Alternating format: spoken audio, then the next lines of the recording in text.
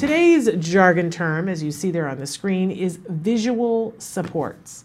What exactly are we talking about with autism? So let's take a look at what our actual definition for visual supports are.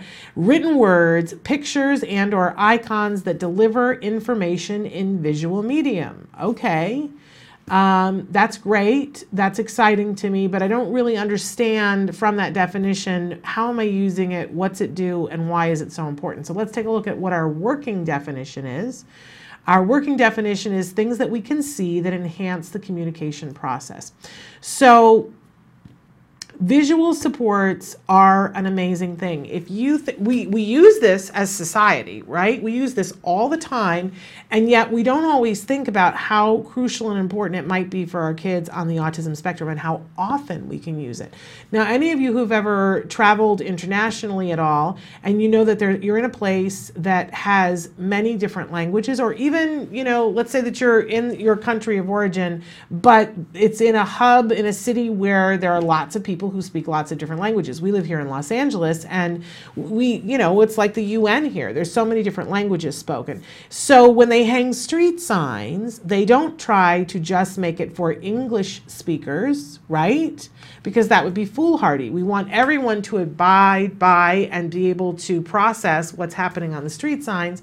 So they have very iconic figures on the street signs that help us to understand what's happening.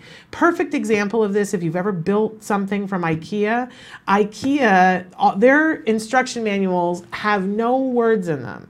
It's all visual support instruction manuals. You gotta love IKEA, right? And sometimes it takes a minute to figure out now, why is the little, humanoid figure doing this with a big X through it? Oh, okay, we're not supposed to do that, right? But it helps us to know what to do and what to do next without using language that is specific to a certain type of language. For our kids who are on the autism spectrum who don't yet have language, or language is just emerging, this is a way that we can communicate to them. Really fabulous, and there's no end to what we can do.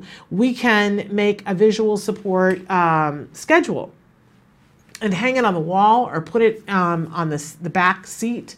I know somebody who has a little Velcro thing that goes over the back of their seat, their front seat, so the child can see what's happening next.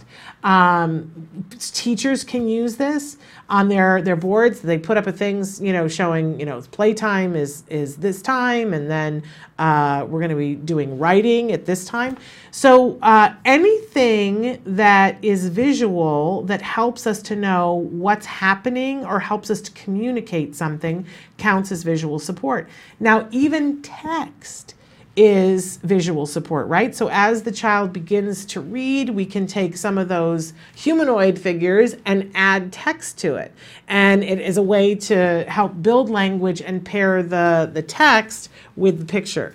It is amazing what we can do with visual supports. The thing that I always like to remind everybody is, picture when you're driving someplace and you don't have the directions.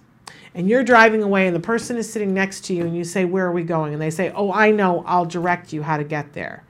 I don't know about you, but my hackles raise and I go, because are they going to tell me I need to get over 3 lanes when I don't have enough time to get over 3 lanes, right? I personally need a certain amount of time to get over 3 lanes, maybe perhaps more than they do, right? We all have our way of negotiating things, right? So I want to know at least 3 steps ahead. Imagine if your entire day, your entire world, you were being motored around by other people and you had no say and no understanding of what was coming next to you. How frustrated would you get? And would you overreact to something that happened that maybe if you knew where you were going, it would be like, well, that's annoying, but I'm not going to overreact. I have seen grown adults throw a tantrum in a car when somebody won't tell them where they're going. Yes, that's what it's like for our kiddos on the autism spectrum.